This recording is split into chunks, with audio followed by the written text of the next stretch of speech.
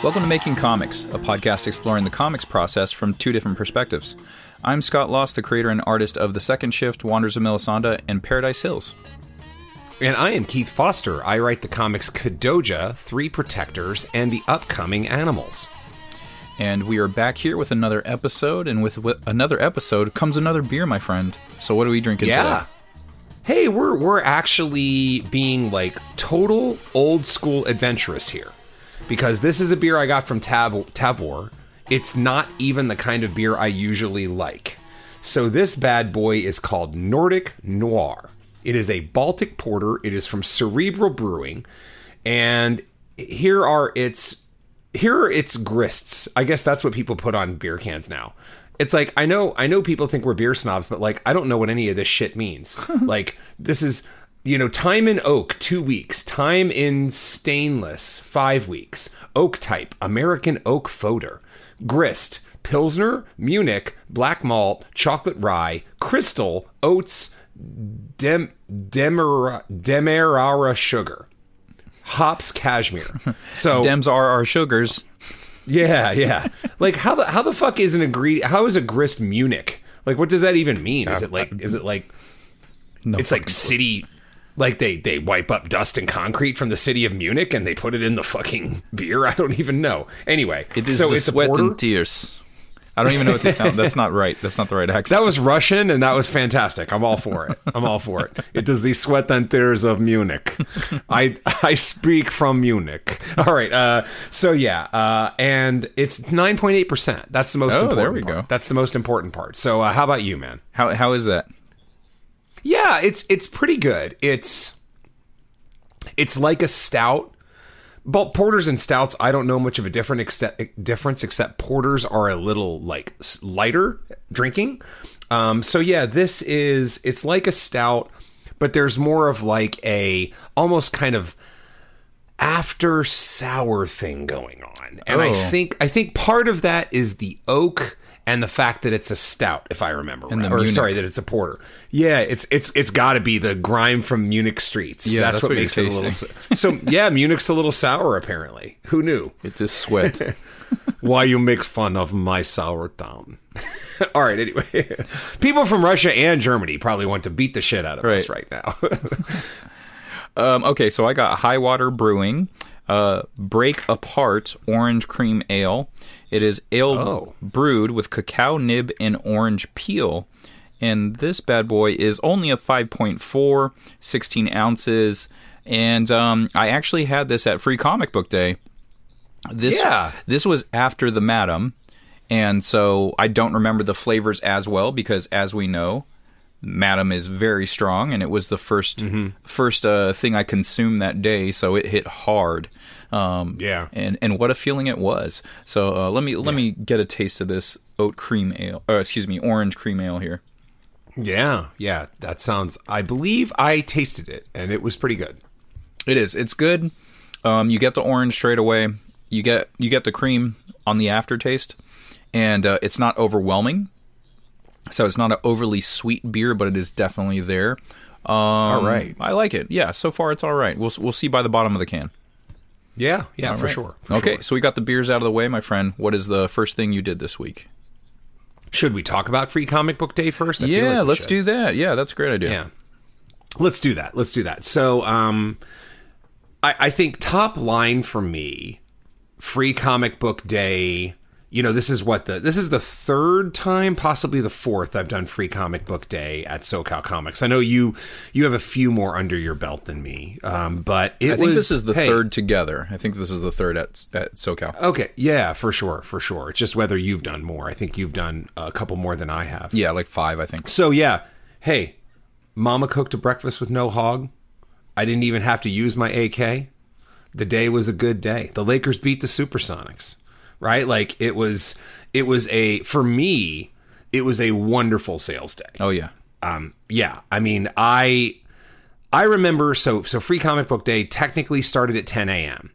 And I remember at 10:10 in the morning, just looking around and thinking to myself, I might not make a single sale today. That was what I thought to myself. And I was like, whatever. I'm here. It's like crisp and sunny. You know, at the time, I think at the time it was like on and off sun, and it was a high of like 68. It was like that perfect San Diego day. Mm-hmm. And of course, we had our tents up. We did have a pretty good position. We were right across from the store itself. So whenever people walked out of the store, they were staring smack at the Accidental Aliens booth, the multi-booth that you guys had, and then my booth. And man, it just kept coming. It was just sale after sale.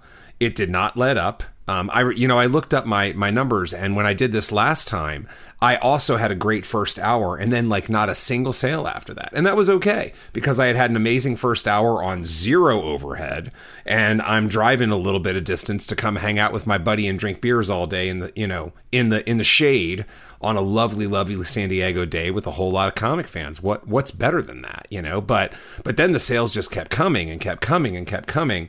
And I would say in terms of single days, this was a top 10 single day I have ever had at any convention, pop-up, anything or otherwise. And so I was thrilled. And it was like, man, it was 95% comics, which is even better. Not many prints, if any, sold. Maybe a couple like trading cards and stuff. But yeah, man, it was perfect. It was just perfect. Yeah, I sold one for you.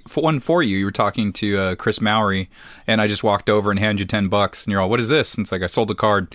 So yeah, even when you weren't there, you were selling. So yeah, you had a killer day. Like a very profitable day compared to other shows we've done.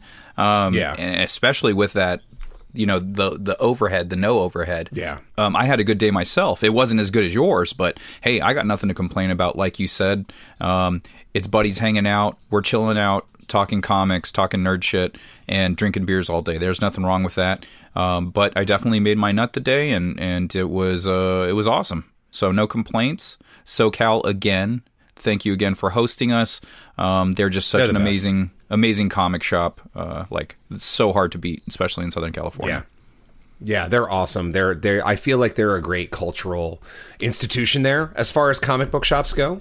But yeah, I mean, Scott makes a great point that if I'd have had Scott's sales day, I'd have been thrilled. And I've given this example a long time ago on the podcast. The analogy about me bowling. When I bowl somewhere between a 105 and a 115. So I'm not terrible. I'm not laughable, but I'm not good. I went bowling a couple weeks ago with some friends, and actually somehow Palpatine returned. And I also somehow got the high bowling score of the day of the group, which is like a 146, which is really good for me. I have given this story before. That might be the second highest bowling score I've ever had. My highest bowling score is a 230. Oh, wow. I have no fucking idea how I did it. I mean, if I did, then I'd have done it again. It was just like, it's like the guy in Caddyshack where he's making every putt before he gets struck by lightning. Like that's what it was like. And that's kind of what my sales day was on Saturday, right? It was like, I expected a good sales day. I'd have been happy with a good sales day, but somehow I got this amazing, amazing sales day. And like you said, I told you that my profit for the day was bigger than my profit at Amazing Las Vegas, which was a very good show, and it took me 5 hours to do it here at Free Comic Book Day, and it took me a whole weekend to do it at Las Vegas. So, hey, you just enjoy it while it's there, and understand that they may not always be like this. So you appreciate it while it happens, but you also try to figure out if there's anything there that allows you to make this something closer to the norm going forward. So yeah, man, it was a fantastic day. Yeah, I think it's hard to say, though, because it's not like we do... you've done Vegas a few shows in a row, right? A few years in a row, right? Yes. Mm-hmm. So that was my first. So I think it's just a matter of having the right people there and the right people and the right eyes on you. Like when you do something like Free Comic Book Day, there's really less competition for the fans that do show up. So it's just like, hey, I did great numbers. I think I beat, or if not tied the same amount. No, I beat the first day at Amazing Las Vegas. So, hey, it's like, in a matter of 5 hours, like you said, and we're not traveling to a different state. There's no not this crazy overhead that we got going on. And hey, it's in my town, so it's like not much gas at all to get there. So it's like, hey, it's a win. So no complaints. Yeah. But I think for you, it's a lot of the same. It's the having the people there that, like, number one, like you said, the position of the booth. You know, if people are coming out of the store, they run straight into us, you know, and like for the Accidental Aliens, we have like a long table. It was like 3 tables, you know, connected, and just a row of artists where you were separated and you had a smaller table with your wares. And I think that was kind of like, it kind of gave you a spotlight almost, you know, and it's just like with our tables connected, you kind of get lost in the weeds of that. So like that's a benefit. And then plus, you know, you're not always down at SoCal Comics when they have events. Like me and my group, we go pretty much anytime they have an event, we're there. So if there are people that are coming back, they've seen us before, they've picked up our books before, so you know they'll come by and they'll pick up. And like that was the case where one fan specifically, him and his son, you know, they come every year and they pick up our stuff. And so he grabbed everything that was new that we had, and then I did the warm handoff with you. And he didn't have any of your stuff, so he ended up buying everything. Yes. So it's just one of those things where, hey, if I was brand new to him, I probably would have got more sales out of him, but he had the majority of my stuff. So it's just things like that. You meet the right fans, those good fans that are into indie comics and that love supporting, and boom, you got some sales on your hand. Yeah. No, I agree with you. I think that a lot of people stopped, and there were a lot of people that I was a fresh face to, and they liked what they saw. But because I like trying to take lessons from this stuff too, I think some good lessons are to be had there, are to be had here. And for me, they're nothing but a redoubling of the stuff I think. But that's still good. You know, for you to get reinforcement on ideas you think are good is very valuable when it comes to running your own table and getting out there and selling your stuff. And so, number one, it makes me happy with my signage. You know, I have these table runners at my table that are a very quick pitch on my 2 books. They're essentially the elevator pitch, and they serve as a silent pitch for my stuff that I don't have to do. So that was one thing. I'm pleased with how I've set up my table. I'm pleased with my signage. I'm pleased that I am streamlining it to the point where it's almost all books now. And then the other thing I think is that it's worth noting that our new, slightly more aggressive way of talking to people is working, you know, and it's helpful. I mean, when I'm next to you now, and you know, as far as I can think, most of the shows that we do, we're together now, if not splitting a table. And you know, it'll be a little different once we have a table again, and we're splitting it.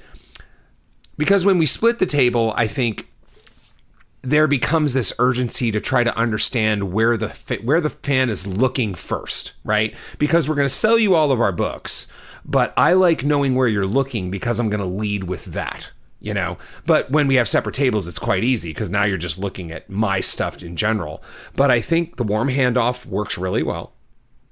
And I think it's also worth noting that, you know, talking to people a little earlier in the process, a little earlier in the whole exchange is very helpful. You know, when I table next to you, a little thing that goes in the back of my head is if I don't ask this person, you know, are you interested in comics? Can I tell you about my books question? Scott's going to, you know, and so it's a very, very friendly, healthy kind of competition where it's like you being there motivates me to just get a touch more assertive in talking to that fan. Yeah, you know, we've talked about that on the pod before, and actually it was Free Comic Book Day the previous year, and we were talking about the process on how we like to do it. You know, your approach before was kind of lay back in the weeds, just kind of let them look, and like if they stare a little bit longer, then that's when you approach them. So I'm glad me being there kind of motivates you to do it a little more because you know I'm just going to go for it.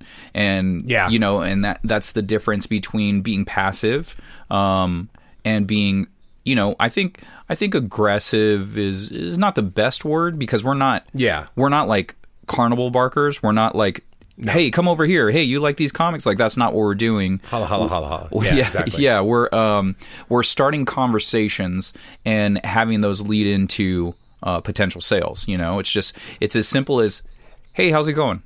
You know, like I see someone walking by, if they glance over in my direction, I'll give them a very kind, hey, how's it going? And a lot of times it's enough to get them to stop and they respond to you. And then you can ask the follow-up question, which is, are you into comics? And then that gets them to come over. So it's very simple. And if they say no, hey, no big deal. What are you here for? Oh, I'm here for the art. I was like, oh, okay, cool. Well, hey, I have some prints and, you know, and then so if they come, they come. If they don't, no big deal.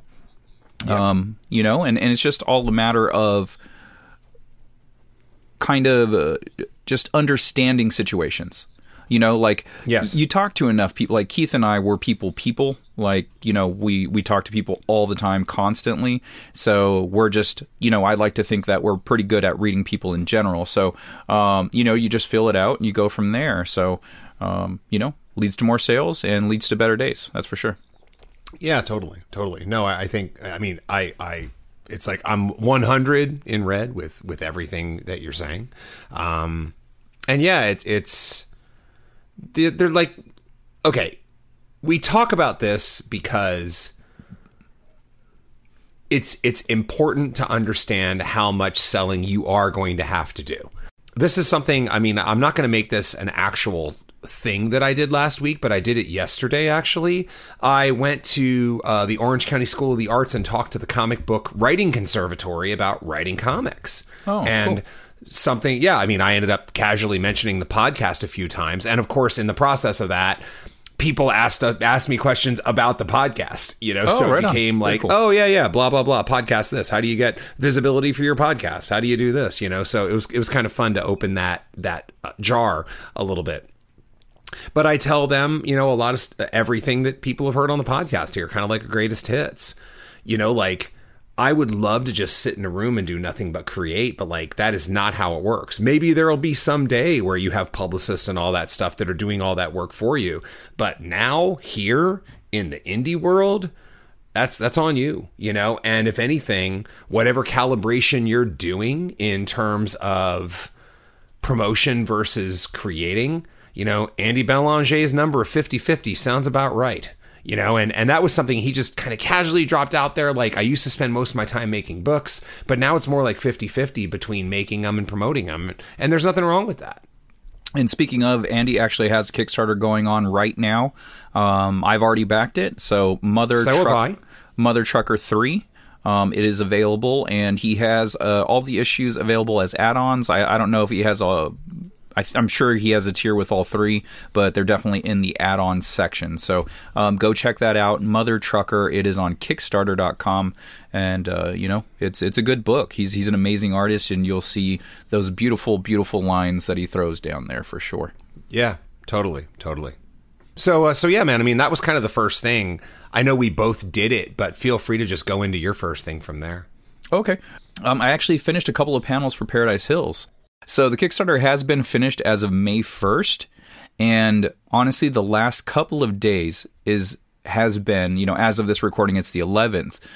So I would say around the 9th, I was finally able to really feel like I'm getting back in the flow. So even though we've recorded some episodes since then, and I've mentioned that I have done a couple of panels, I was not feeling it. It was like, it felt like work. I was forcing myself to do it.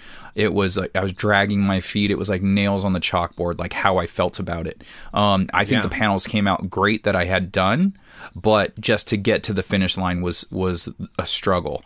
I will say for the last couple of days, things have been flowing, and they've been flowing nicely. And it was one of those things where I had to power through to get there. I had started doing, actually, that'll be my second thing. I won't talk about that. But so doing the panels to Paradise Hills, they've just been flowing, man. Like, I'm just like, this feels great again. This feels right. Like, I don't know what it was about doing that Kickstarter. It just completely flattened my creative juices, but they are flowing again, and it feels great. And I'm loving the panel work that I'm doing on Paradise Hills. It flattened your creative juices. Your juices got flattened. It did. It was like that's some new shit. Yeah, I'm throwing some new shit down. My juices are flat as fuck, dude. It was a Capri Sun under a mag truck. Yeah. Okay, so you said something that I think is interesting there, because the Animals Kickstarter, as we record this, I guess it just ended 2 days ago. One day ago. It ended yesterday.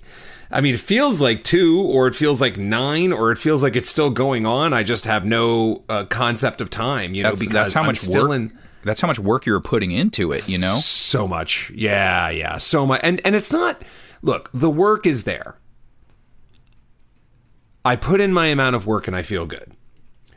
But it's the worrying of it. It's the constantly checking your Kickstarter. Like, Scott, when we had this conversation, this semi-infamous conversation on the way to Vegas, where we were talking about how you and I just handle Kickstarters differently, there was a point where I hit a certain dollar amount on the Animals Kickstarter where I felt that I was comfortable just checking it over and over and over. Did we talk about this on the air?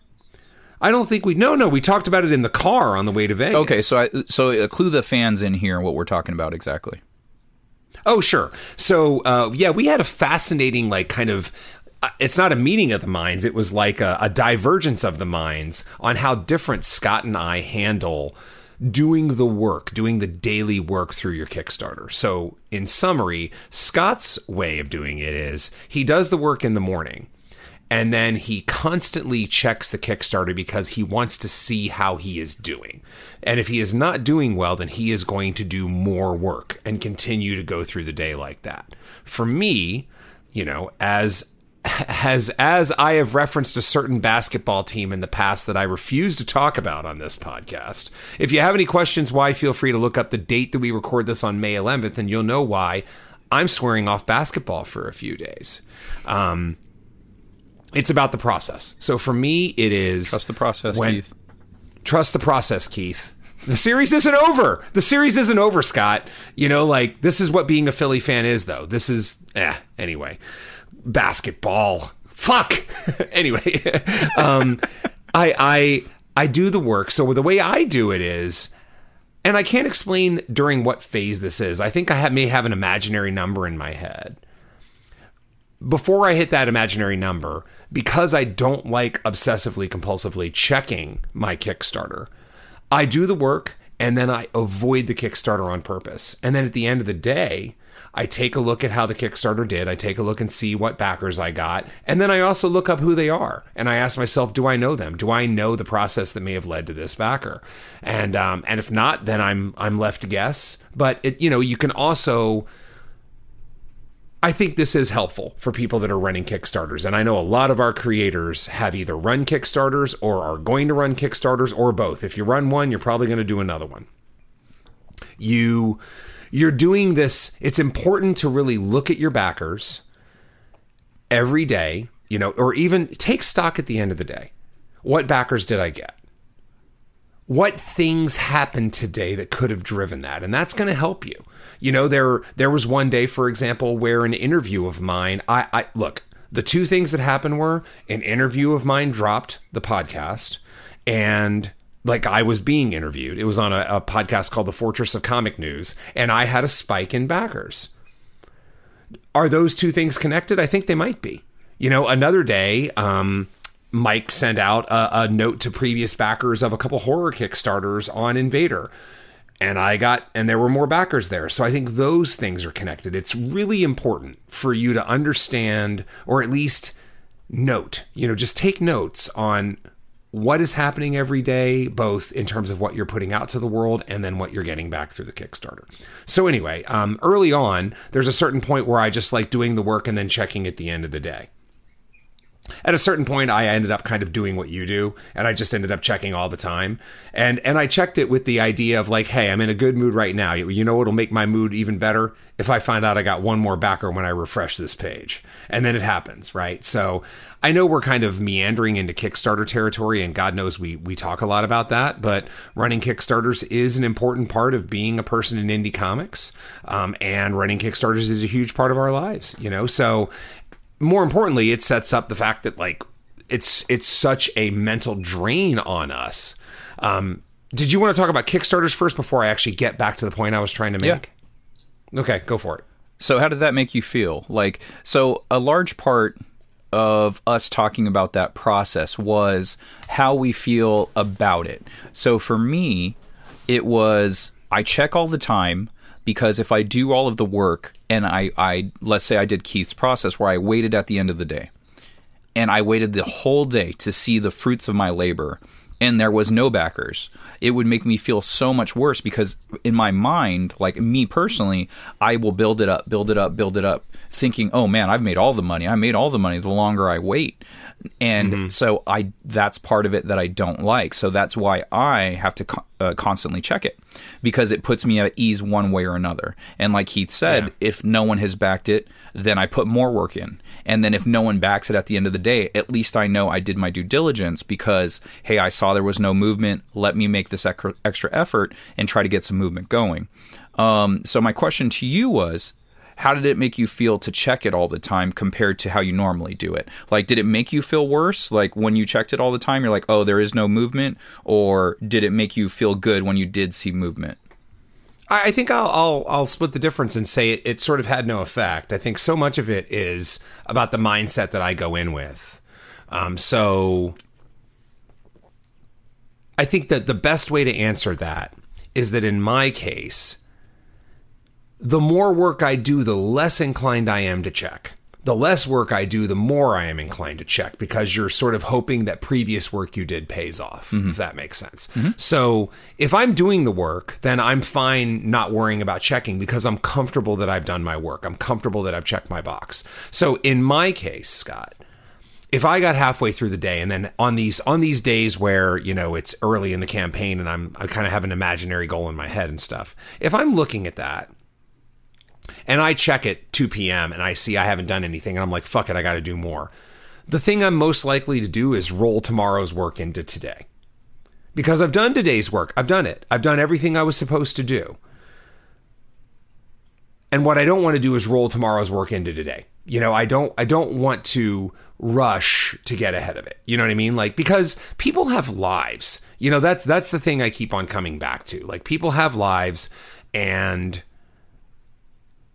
you know, look, I don't sit in front of other people's Kickstarters and just wait to back them. I don't, you know, like I back them whenever the fuck I want, you know, and a lot of times that's going to be after work, or it's going to be, you know, for some people it's their lunch break, whatever it is. So I think it's a long-winded way of saying it's kind of negligible. It's still always about the mind state I'm in. And my preferred thing is always just going to be, if I have the work to do the work and then check later, because I'm comfortable with the work I've done.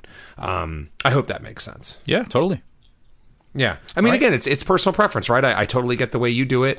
And I'm sure you know, it was fun because we were like, wow, we just sort of think differently, but I don't think there's a wrong way to do it here. No, but I wanted to, I wanted to bring this back to a main point, which was, you talked about how the first day you did panels after the Kickstarter, it was a grind. You were you didn't feel it, but you did it anyway. And that is exactly, again, not one of the things I was going to talk about this week, but is exactly how my writing felt today. Because today was the first day that I actually gave myself a writing goal, because the Kickstarter is over.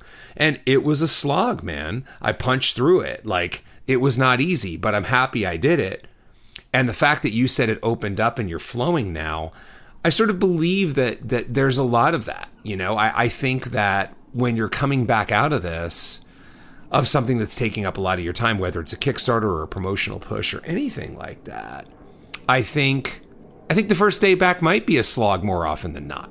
But you need to have the slog so that the next day or two it starts to open up, and before you know it, you're back into your usual flow again. I mean, you and I both disrupt our creative rhythm to do this, and it's a worthwhile thing to do, but it also disrupts your creative rhythm, and it's shaking off the rust, I think, in a lot of ways. So I just wanted to mention that, because the way you felt in your first day coming back is exactly how I felt today, which was my first day coming back.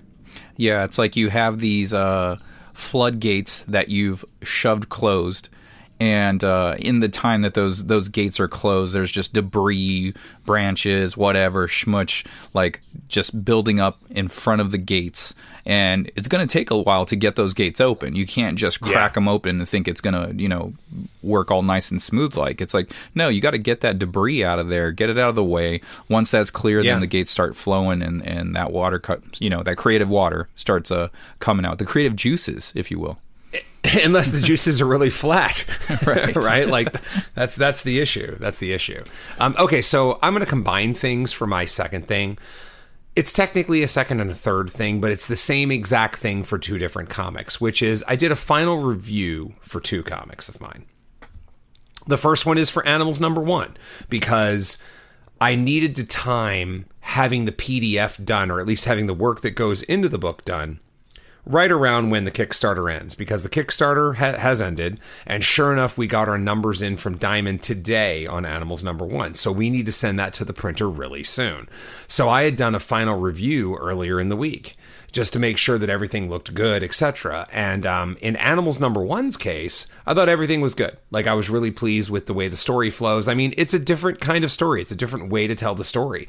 There's a lot of abstract, kind of atmospheric, spooky painted images, and a lot of the propulsion of the plot comes through the dialogue. And I'm okay with that. And the dialogue doesn't align with what's on the page sometimes. And I thought that was cool. I thought it was a neat way to try to tell a story for Animals #1.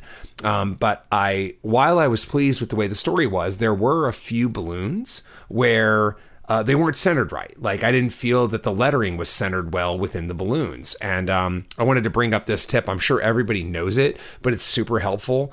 If you ever have questions on whether your lettering is lined up within your balloons, zoom out. Like, if you're in Photoshop or Illustrator or wherever, zoom out to like 12%, 15%, something where you can see the balloons and you can see the text, but they're nothing but shapes.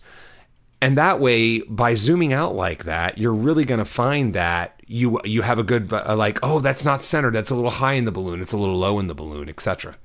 Yeah, that works for art as well. So if you have a question, if your art looks weird, one of the options always is to flip it, reverse it, smack it down. Yeah, it's smack it up, rub it down, right? Flip it and rub it down. Exactly. So if that doesn't work, Scott saw me. I saw the excitement in your eyes. I saw the excitement. Goddamn beat me to it. You goddamn beat me to it. Yeah. Yeah. So you can zoom out on your pieces as well, and that'll give you a better idea if things are proportionate or not. And if it's digital art, you can easily flip your art on the screen. And like I was doing that right before the pod. So yeah, it's a great tip. Zoom out. Yeah. And smack it up and flip it and rub it down. Oh, no. Oh, I can't. Oh, no. Oh, no. Okay, so we're still within my second point, actually, which is on that same note, I did a final review of Kadoja Symphony of Madness #2, which I really also wanted to get to the printer soon.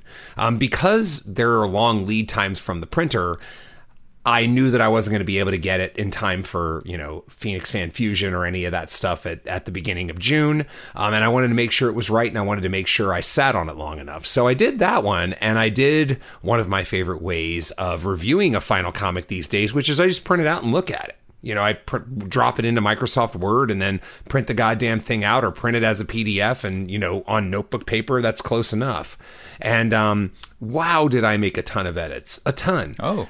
It turned out that I didn't feel the story flowed.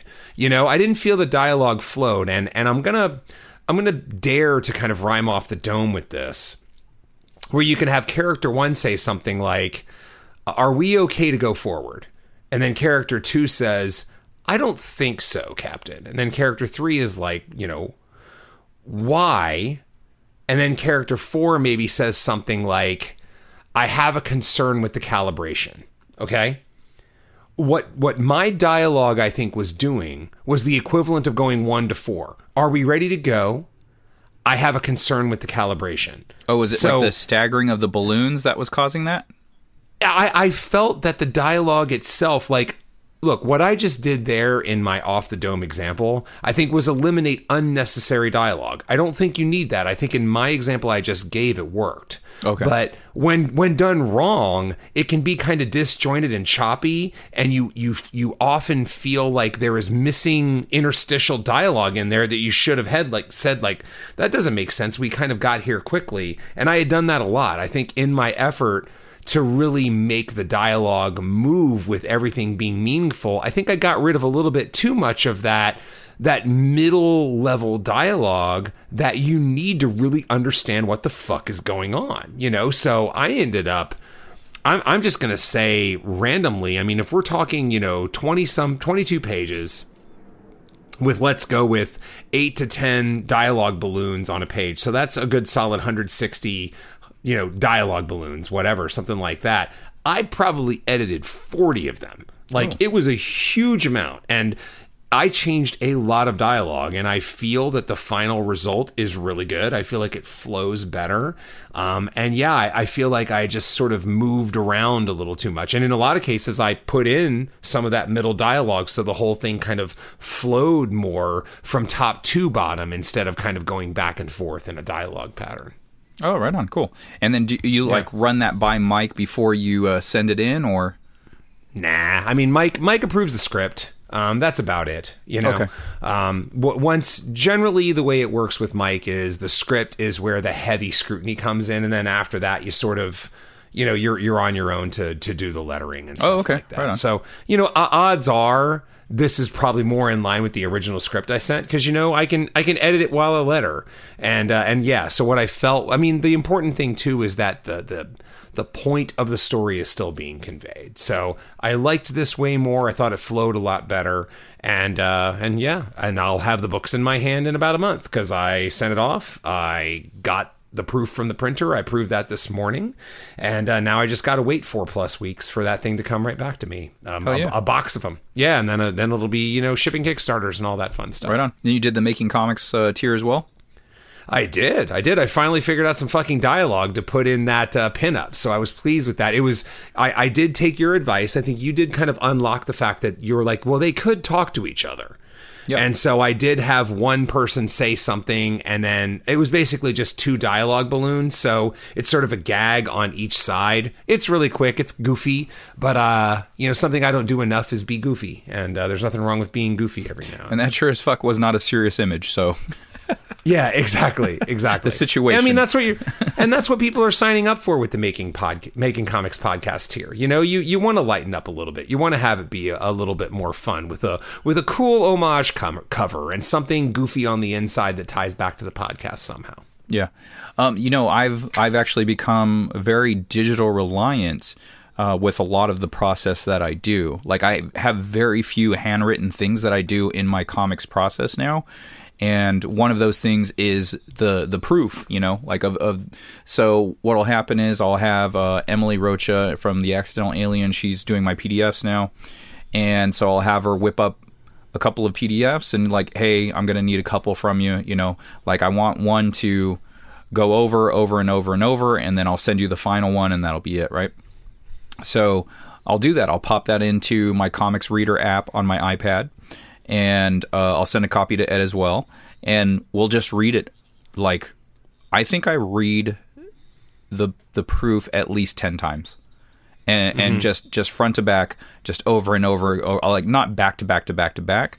I'll give it some breathing room. I'll read it I'll read it at the beginning of the day. I'll read it at the end of the day, maybe the middle. All depending on what I'm doing that day. And once I feel like we've gone over it enough. And I'm like, yeah, this seems good. I don't see anything. Do you see anything? No. Okay. All right. Let's rock and roll. And even doing Free Comic Book Day or any conventions, I used to have paper. I used to handwrite every time I would do a sale. I had kind of spreadsheet that I would print out, and then I would put check marks or tick marks next to it, to indicate the sale. And I've gone away from that because one day I just forgot it. And I was like, shit, well, I have my phone. Let me just write it down in my phone. I found that to be more useful for me. I'm like, well, I always have my phone. I always have a battery charger for it. So it's, it's going to be good. So yeah, kind of all of my process is now digital, even drawing. Drawing is also on the same iPad that I, read the proof on. So It's screens for me. You know, I don't know if that's good or bad, but that's just where I am. Yeah. I mean, I wanted to mention one thing too, which is, you know, I just went through what you were talking about with the proof, just going over it and over it and over it and over it. And a nice tactic to use, because what's going to happen is most likely you're going to be blind to something because you're just so fucking used to it. You know, the hardest part when you're continually going over your proofs at the end of this process is having fresh eyes. So something that works really well, go back to front instead. Go bottom to top, back to front, you know? And then that way it's like, look, you knew I could flip it, but did you know I could smack it up and rub it down too? Right? It's important, you know. All of those steps, very important. All those steps. Yeah. But yeah, I think anything you can do to just change that locked inness that you have from reviewing your proof. And sometimes printing it out, sometimes going back to front, bottom to top, it helps. It's going to help you catch something that's hiding in plain sight in front of you. You can also read all your dialogue out loud, which is a huge adage of writing at any level. Read your shit out loud. It's amazing how different it sounds out loud, and it needs to sound good out loud. If it doesn't sound good out loud, it should not be on the page. Yeah, and then also having that editor always helps, you know, like, so we'll get that PDF ready, and then I'll shoot that over to Mike, and, you know, like, have him give it another once over before we finalize, and, we'll get all set that way. So my next thing is I did a second shift trading card, so that was one of the stretch goals for my Kickstarter that was unlocked, and I'm actually really excited about this. It's very cool to have trading cards of your characters. And so the very first one that I'm doing, it's Sarah, or Spree, from Second Shift. And so she's card number 1. And I did a bit of a homage style with the card treatment, but not 100%. You know, like, I sent it over to my buddy Steve Whistler Jr., a friend of the pod, and he was like, that's really cool. I was kind of hoping it was going to be a retro style card, though. And I was like, oh, but Steve, it is. And he's looking at it and he goes, what am I missing? And then I sent him a picture I had taken of my card next to, it's the Jim Lee X-Men trading card set. And so what I had done was I took elements of those cards, but I did not completely remake it. I didn't do a 1-for-1. Like, I took the shape of it and I altered it a little bit and made it its own colorways, and so he didn't notice it right away. And that's kind of what I was going for. It's just like, hey, if you're a diehard fan of those cards, you'll see the elements. But he actually had to go look it up and like compare. And he goes, oh, I can totally see it now. He goes, I remember it differently in my head, so I didn't even realize you were doing it. And I was like, that's kind of the point. You know, I added other elements to it. I changed elements to it. And that way I kind of make it my own, but still kind of have that homage there in the background. And so for me, it's the perfect balance of it. And I really like the back of the trading card. The back of the trading card is the thing that I was working on today. And that's really fun, going through like the power sets, like how strong they are in certain categories and stuff like that. So that was really fun to do. And so that card is done. And I started that a few days ago, and that was actually the first piece of art that I was doing that was after the Kickstarter. That was the one that was kind of like, okay, initially this is kind of tough. I don't know if I like this. And I kept working it. And before you know it, I was like, yeah, I'm into this. I think this looks pretty good. And so that's where the floodgates started opening up. And I had, finished the pencils, inks, flatted it, sent it over to Joaquin. He got it back to me 2 days later. And I've been working on the treatment of the cards, the front and the back, for the last couple of days, and just super fun, man. And I'm looking forward to getting those back and then sending them out to people. That's awesome, dude. Yeah. No, I mean, look, you packed a lot of work there in a short period. So that's very cool. And yeah, that sounds like the beginning of something that's going to be part of future projects and Kickstarters and all that. Yeah, totally. Every issue of Second Shift that hits the stretch goal, I'm going to do one. And then we hit multiple stretch goals, I'll do a second one for that same issue. I would love to get more of these cards out. So, if we can keep hitting stretch goals in Kickstarters, then I'll do more. But, at this time, it's like, okay, well, I'll do one at a time. It's just like, hey, we're on the lower end of the Kickstarters. It's just like, we're not doing like 10,000 or anything like that. So, what we're hitting, it's like, hey, I'll give you one of these, I'll give you this, I'll give you that. So, it's working out. Awesome. I don't really have anything else this week. I don't know if you do. Okay, yeah, I got one more. I'll bang this one out pretty quick. I sent orders for... I have a couple of things. As far as the Kickstarter goes, those metal bookmarks, it's for a different company than where I do my printing. So I sent them out to that company, and they haven't responded, so hopefully they'll be able to get them to me by the end of the month. And the trading card is now done, and so I just need to put the order in for the trading cards, the variant covers, and the Kickstarter exclusive prints to my printer, since I had that debacle, unfortunately, with the variants previously. So I have to put the reorder in. I got to talk to him, like, where we're falling on who's paying for what regarding that, since it seems like it was an error on both of our ends to a degree. So we just have to have that conversation to see what's what. And so I'm going to be putting that order in tomorrow, and all the Kickstarter stuff will be in order. Like, everything will be off and running. And I do have one other thing that I'm doing that I already put the order in. So I'm doing a book slipcase, and I might have talked about this on the pod before. I did one part of it. I figured, hey, if I do a slipcase for my books at this size, you can stick all of the single issues into it and throw it on a bookshelf. You can be able to find my books on the bookshelf. Well, when I got those things in, they were essentially cardstock paper. It was not thick enough to hold your books on the shelf. It would be like warped, like sagging off to the side. Eventually the thing would probably rip or something like that. It is laminated, so it'd probably hold together pretty well, but it wouldn't look good. And so I just didn't feel right offering that on this Kickstarter. I'm like, it's not worth selling just like that.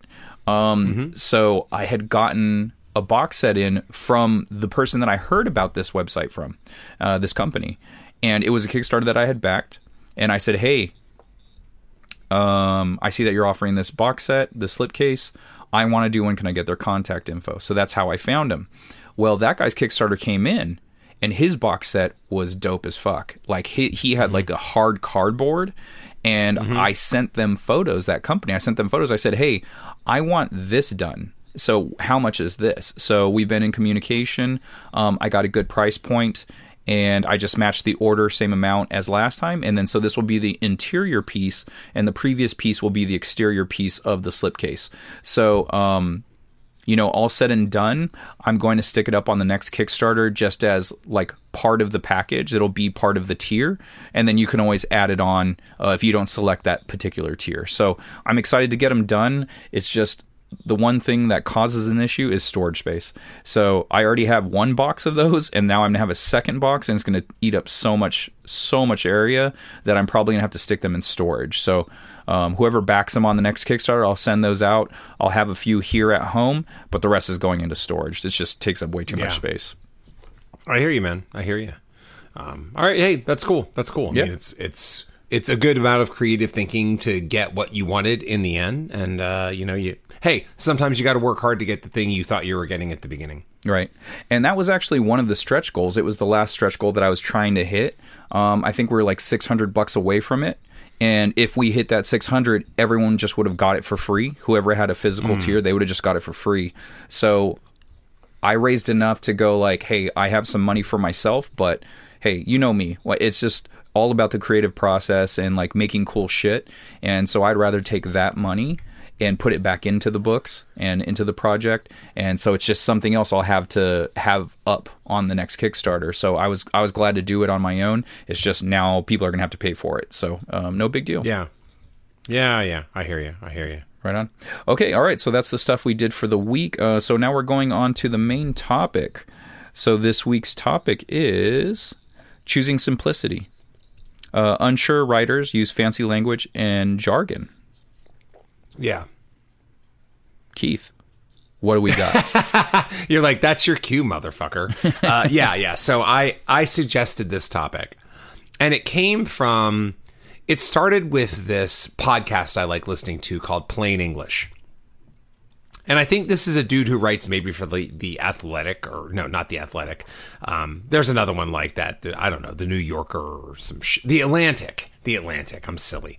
He writes for the Atlantic. And the cool thing about his podcast is it is exactly as advertised. He explains complex concepts with simple words. Huh. And for me, that has always been, like I have been saying for decades, that my definition of intelligence is being able to take complex concepts and explain them with words that any sixth grader can understand. Maybe even any fourth grader can understand. And it can be done. It can be done. And so there are a couple sub points I had here that I wanted to talk about as they applied to comics. Scott talks about, just mentioned the first one, which was this idea of how the more confident you are, I think the less slang and jargon you use.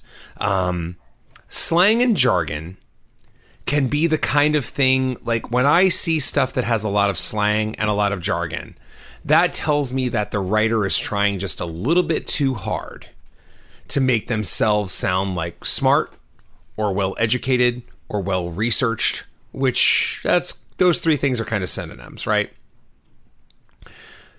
And jargon is helpful, right? Like, there's nothing wrong with including some jargon in there to make sure something sounds authentic.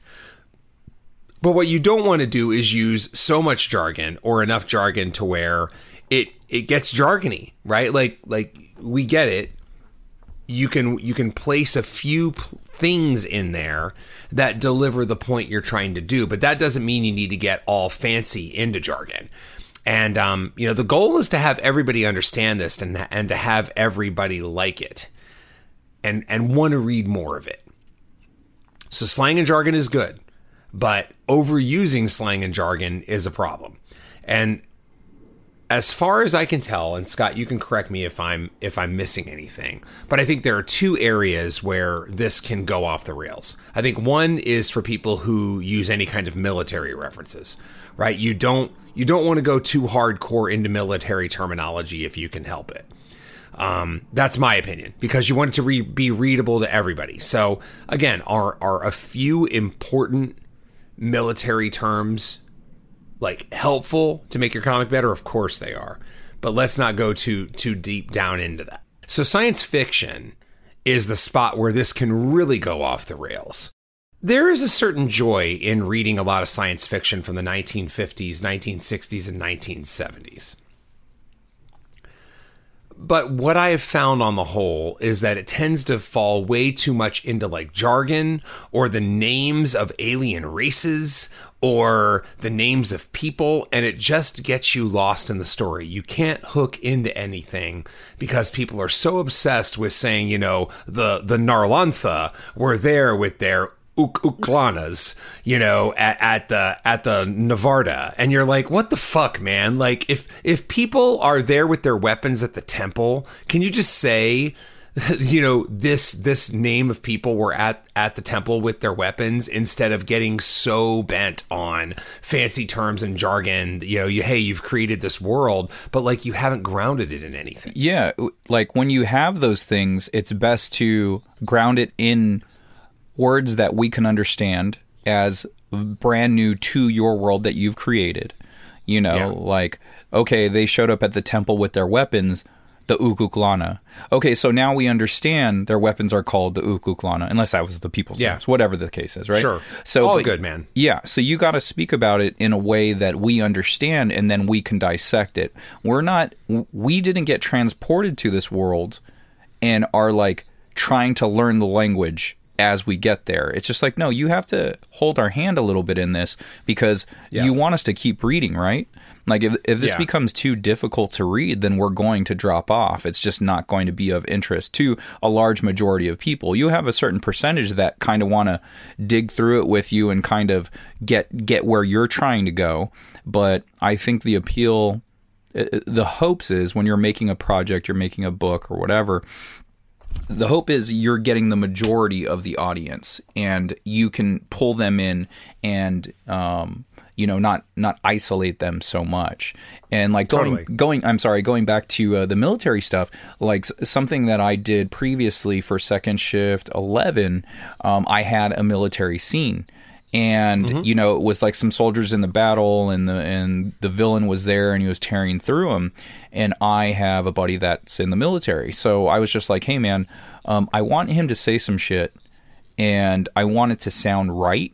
But I also want it to be not conversational is not the right word, because they're in the midst of a battle. But I want them to still sound human, but yet, making sure there's some military terms in there. And I was like, hey, look, they're getting the shit kicked out of them. Like, they're getting shot at, they're dying or whatever. What would you say in a situation like this? If you got on the mic, with your commanders, what beats would you drop? So what dope rhymes would you give the people? Would you go straight into Beastie Boys? What are you looking for? Or is it Eric B and Rakim? Does the battle call for Eric B and Rakim? Who knows? Like, it's really appropriate. It's very important to know which is appropriate in which battle. Exactly. I talked to him, and I was Are you licensed to ill, or are you not sweating the technique? Sorry, I'm going to let it go after this. Well, you never sweat the technique. No, you don't. Exactly. That's obvious. To everyone. And so, I asked him, I was just like, what would you say in a situation like this? And he gave me some examples. He goes, look, you can go this route, which is kind of universal. And he's like, or you can go this route, which is a little more inside baseball. And I was like, fuck it, let's go inside baseball, and it's just, it wasn't all over the place. It was just in this particular scene, this one bit of dialogue, and it was enough. For me, it was enough. It's like, just have a little bit. You just have a little taste of it, and then you can move away from it and make them just sound like people, and add some yeses and some yes sirs and shit like that, and you're good to go, Have a little bit. Don't make it so overwhelming where it's a turnoff for the large majority of the audience who isn't in that world and won't know all of the terms. To give them a little bit, and then go away from it. Yeah, but let's test my memory. If I remember right from that exact example, the military term that was specific was snafu, which has a lot of appeal to the common world. And it was something like, this is a, it was retreat. This is a snafu, and I think those were the two options. Yeah, and it was like, this is a goddamn slaughter or something like that. I think after that, you just used plain English again, which is good. So, to me, that actually checks the box for like calibrated against, some degree of jargon, but not overdoing the jargon, So anyway, that's not even the main thing I wanted to talk about. But I think it's very helpful. I think it's helpful in terms of the details when you get into this stuff for authenticity. And what I want to talk about actually is not just simplicity of the dialogue itself, but simplicity of your story. This is something that I run into a little too much on the other side, but I think it's helpful to everybody. Just remember that when in doubt, cutting is an option. If you're sitting there looking at a story and you're wondering why it doesn't work, at least consider the idea of cutting stuff. I may have mentioned this before. I kind of feel like I have, like, just in terms of repeating myself, so I apologize if I have. My debut novel, my first novel, not a debut yet, but I'm shopping it, 68,000 words. I believe I cut at least 100,000 words to get to that 68. Cut. If I had to guess, it would be between 100,000 and 120,000 words that I cut. So I basically cut 1.5 to 2 times the novel to get the novel. What was I just talking about with Kadoja Volume 2? This huge amount of cutting and reworking that you do, right? So in that case, it wasn't just cutting. But I think the overall word count was lower in Kadoja Volume 2 Volume 4 Number 2, Symphony of Madness. It's overall lower than it used to be because cutting does make things cleaner and it's more simple. And you're challenging yourself to say the same thing but with fewer words. So I think not just in terms of the specific things we're talking about that might apply to you if you're writing a military type story, if you're writing a science fiction type story, or maybe a few others that we can't think of, right? But I think the overall, the most powerful place to choose simplicity is the story itself, because I know that in my first novel, if you looked at what my earlier drafts were, it was so much more convoluted than it was. And all I did was cut, simplify, and get it to the final place it was. That's also what I ended up doing in Three Protectors. Anybody out there who backed the Three Protectors Kickstarter, I probably sent you an ash can that had the cut scenes from Three Protectors. And when you read those things, and I set them up in the ash can, you will see that it was meant to be a much more dense, convoluted story than it was. It ended up coming out kind of slam bang, the pitch, right? 70s kung fu, but in space. But it was not originally designed that way. It was designed to be a little bit headier, with like levels of intellectual back and forth between different groups. And that didn't work for the story. So the best thing to do was just cut it. And that's what we ended up with. You talking about Symphony of Madness #2 and cutting stuff, it reminded me, like, you can go the other way too. And I think that's always been mine and Ed's philosophy with comics, is we don't like to do a lot of hand-holding. So a lot of times we leave dialogue out because we want people to look at the story as well as read the story. And we want them to go, like, infer from what they're looking at, like, oh, this is what they mean, or, oh, I see this undercurrent of this. And, working with Mike, it was like, we're doing it too much. So there is a fine balance of cutting too much and leaving too much for your reader's imagination. You do have to find that nice middle ground, and honestly, it's a hard thing to do. So it's just a matter of time before you start getting it, and after talking to Mike, like, I was like, okay, I see what he's saying, and I know how much more we have to add. And, we've been doing it a while, so I don't know how hard that would have came if we got to Mike a lot earlier, like in our comics career. Like, maybe it would have been a little more difficult to figure out. Maybe it wouldn't have. Maybe it would have made just as much sense then. But that's also something you have to think about. Like, don't cut too much to the point where, like you were saying, you think you cut a little too much. You cut the middle dialogue, that kind of like somewhere beyond, short dialogue and very complicated dialogue. You have that middle. And so you have to know how much of it you actually need in order for this to make sense to everyone. Yeah, I do agree with that on the whole. But I would also offer a amendment to that, which is, I could make the argument that it's pruning trees right now. It's that you're cutting the nonsense so that you can add more good stuff in, right? Like, odds are you did not add back the stuff that you had cut. You put something new in.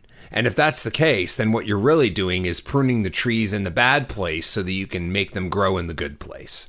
And that's also okay. It's all part of the editing process. I think with Symphony of Madness #2, there was a lot of that. I think Symphony of Madness #2 actually was a little bit more of putting back some of that, but phrased better. Putting back some of the stuff I cut. But in a lot of cases, when I cut stuff, you're cutting it so that you can then reevaluate the story and say, does anything need to be added?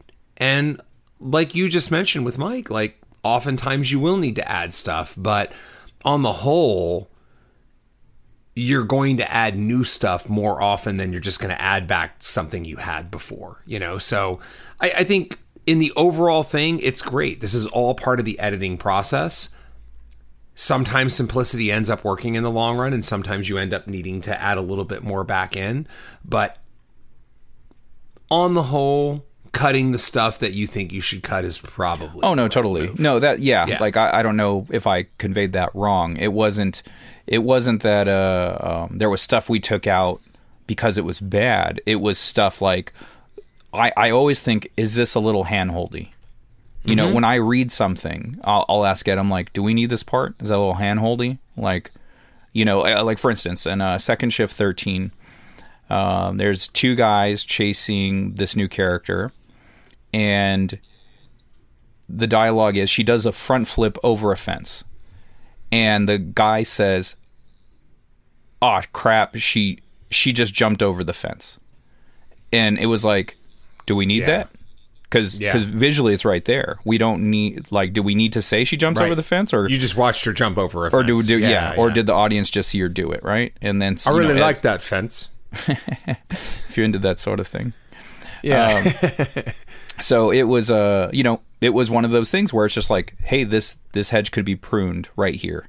It's already doing the work that the visual is already doing the work that the writing is trying to do. It's like there's no need to do that. It's kind of like the old school Stan and Jack method where Jack would draw, like these bank robbers robbing the bank, and then Spider-Man goes, "Hey, those guys robbed the bank." It's like, yeah, they're running away with the bag of money. Like we see that. No shit, asshole. To quote the great Scott Loss, no shit, asshole.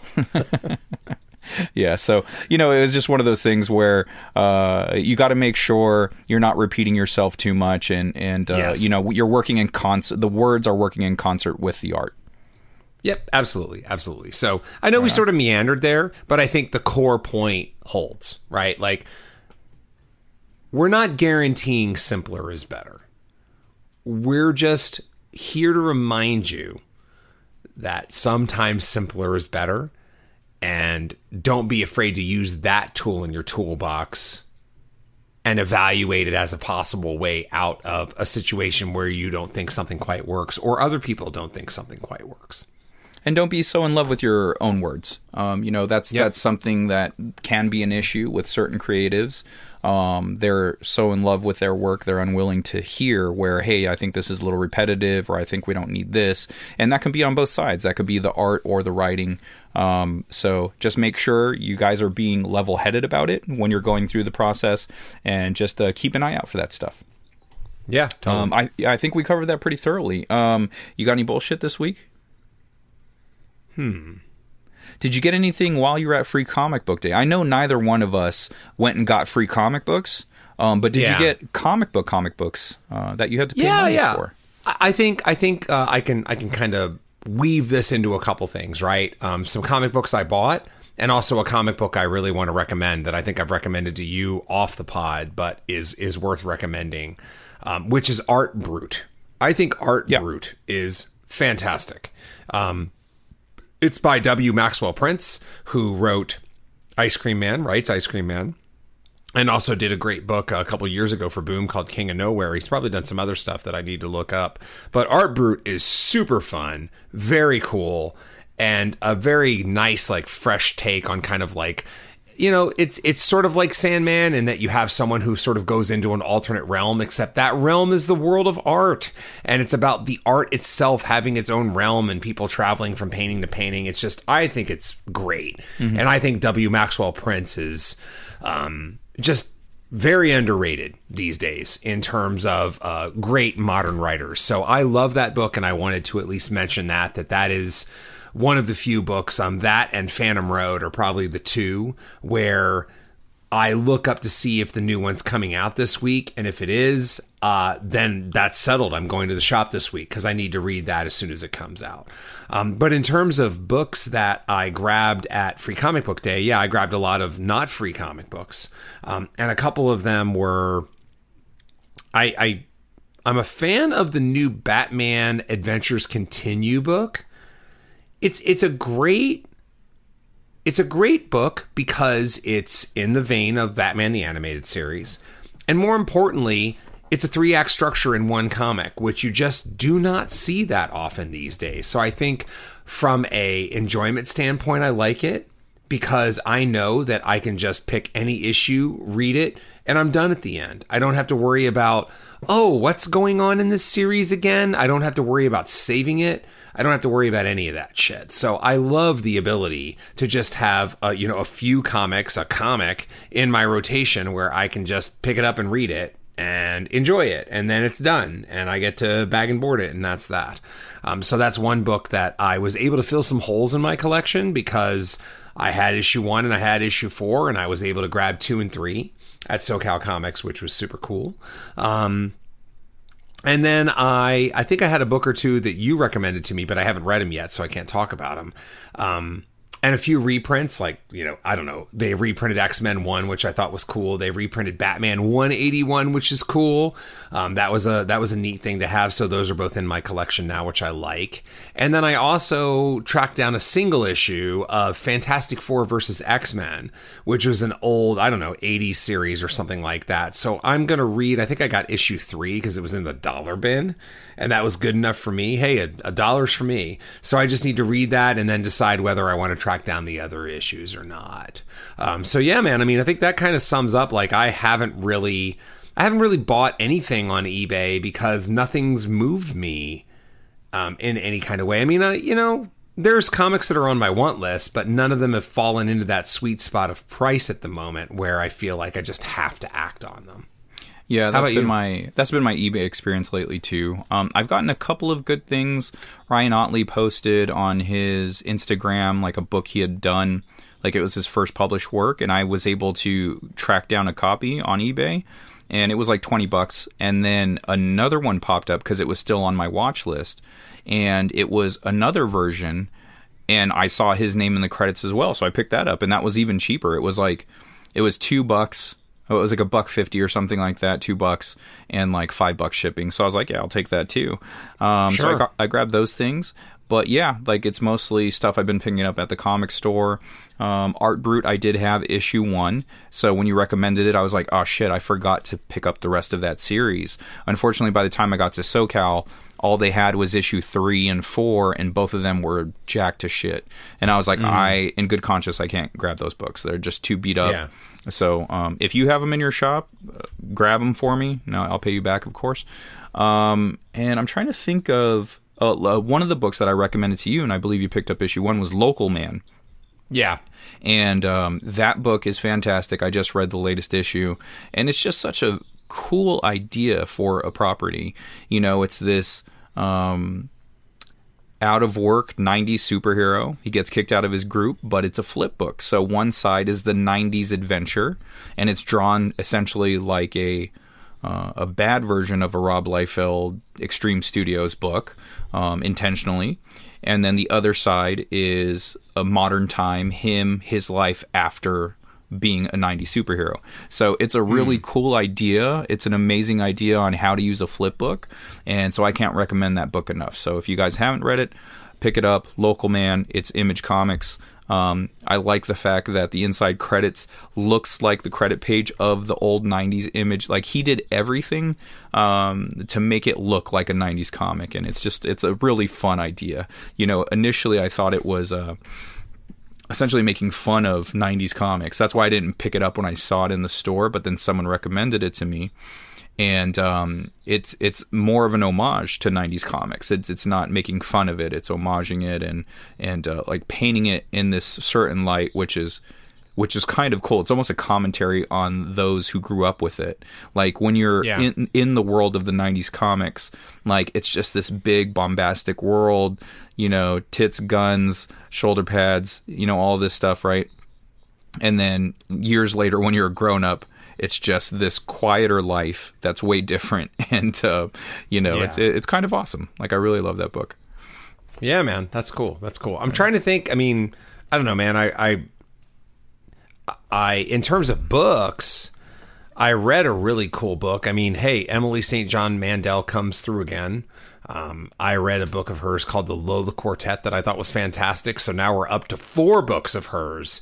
Basically, 4 books of hers I think are awesome, and the 5th that I have read I think is quite good. So we're just going to go with like 4 9s and higher and 1 7, which is a fucking amazing resume, right? So yeah, that, I mean, for what it's worth, if people like that, if you're into that sort of thing, like we just said, then I would say, yeah, man, Emily St. John Mandel. She also does, I'm not going to say what it is, but if you read her books, you'll see that there's things she does that may have actually opened up a way that I can change the telling of my second novel.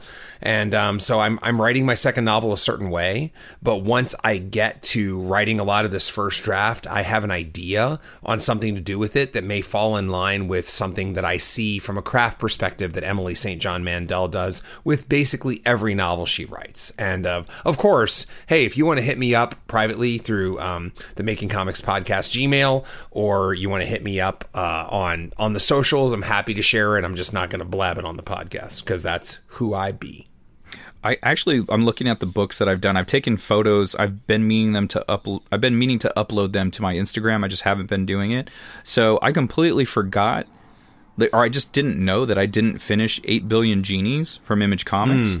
And I saw them on the stands at SoCal by Charles Soule and Ryan Brown.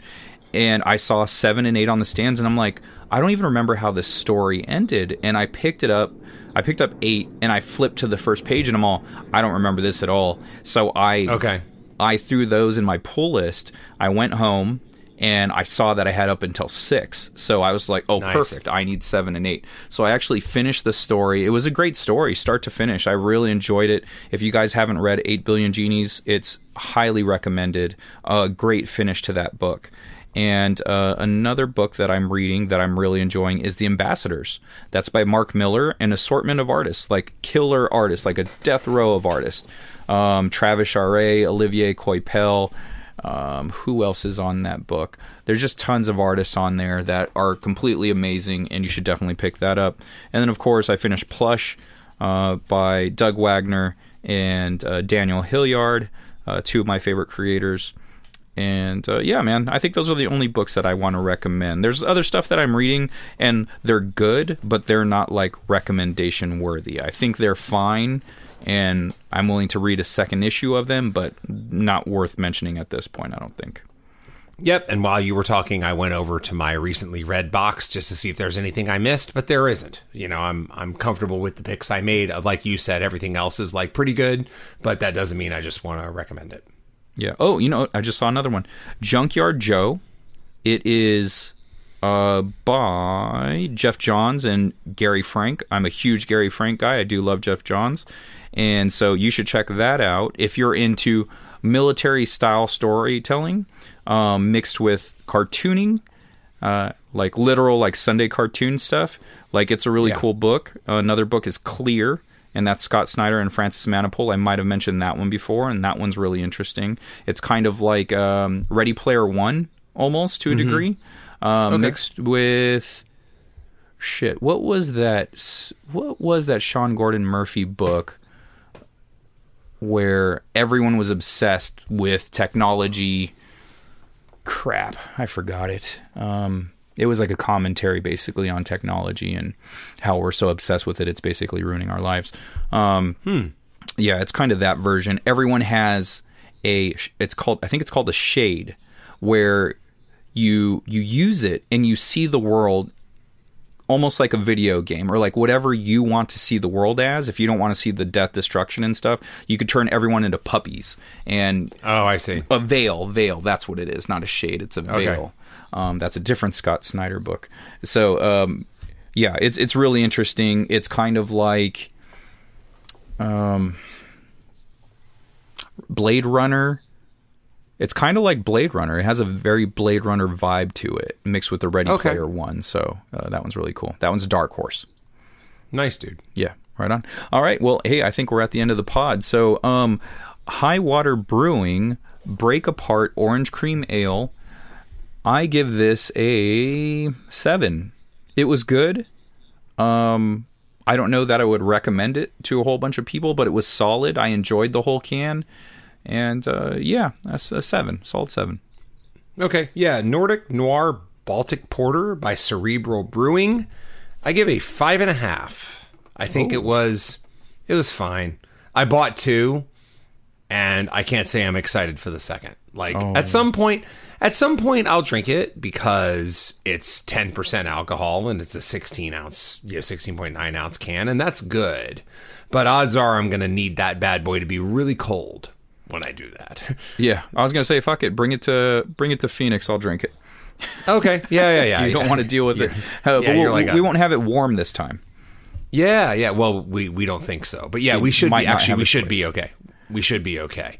And hey, that's a great segue into the fact that, we still have one more podcast before this happens, but this podcast is going to air on May 22nd. And if you are in the Phoenix area or plan on going to the Phoenix area, so let's get out on this.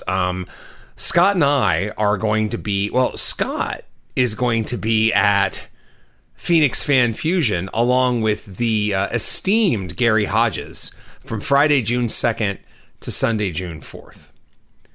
Your boy Keith is going to be there Friday, June 2nd and Saturday, June 3rd for most of the day. Why, you may ask? Why would I not do a Sunday? Because I am then flying back home to do the Sunday of Monsterpalooza, which is the same weekend. I can't remember if I mentioned this on the podcast, so apologies if I am repeating myself. But Phoenix Fan Fusion is always on Memorial Day, except for this year. And by them moving back a week to the first week of June, they created a conflict with Monsterpalooza for me. So for this year, I am actually doing both of those shows, or at least what I have is on the first couple days of Monsterpalooza, I will have a table, but a family member is going to be working that booth for me. So feel free to stop by, but I'm basically doing 2 shows one weekend. And hey, we're up on it. So if you are in Arizona or the Arizona area, then just know that you've got some friends there waiting for you at table A915S, if I remember right. That is your handsome, esteemed gentlemen, Scott, Keith, and Gary. And then if you're in Southern California and you love horror or giant monsters or makeup, then just know that you've got a friend there waiting for you at Monsterpalooza as well. Right on. And if you have any questions, comments, concerns, you can hit us up at makingcomicspodcast@gmail.com. We'll do the best of our ability to answer those questions, those comments, or those concerns. Yeah, and then in terms of me, you can follow me at Keith_Invader on Instagram. I'm back to actually posting, or at least I'm going to start tomorrow after a day off, of posting stuff about my life again, instead of nonstop Animals Kickstarter stuff. So, I'll be sharing whatever, books I'm reading, art from all my books, and stuff from the podcast or cool quotes that I like, etc. And of course, there is also KeithRFoster.com where you can check out all my books. I'm going to put a pre-order up soon for Animals, which is animals get infected by a contagious virus that makes them want to hunt down and murder humans. And then, of course, there is Kadoja, which is Giant Monsters Meet H.P. Lovecraft, and Three Protectors, which is Kung Fu in Space. That is all at KeithRFoster.com. And if you want to pick up my books, you can go to accidentalaliens.com. Second Shift, Minimum Wage Workers by Day, Superheroes by Night, Wanderers Melisande, Anthropomorphic Dinosaurs vs. Humans, and of course the Accidental Alien Anthologies 2017, 18, and 19 are all there digitally. You can only get 18 and 19 physically, and I'm also in Tales of the Mothership. So pick up those books at accidentalaliens.com. And you could find me on social medias at Scott Lost on Twitter and Instagram, and facebook.com/Scott Lost. Yeah, and hey, to quote Belle Biv DeVoe, smack it up, flip it, rub it down. Oh no, I got to give the Making Comics podcast 5 stars. And look, if Belle Biv DeVoe said it, then you have to do it. Like, we're talking about an all-time dance floor classic here, Poison. I think I have mentioned to you that, like, that is the one song that is absolutely guaranteed to get me on a dance floor.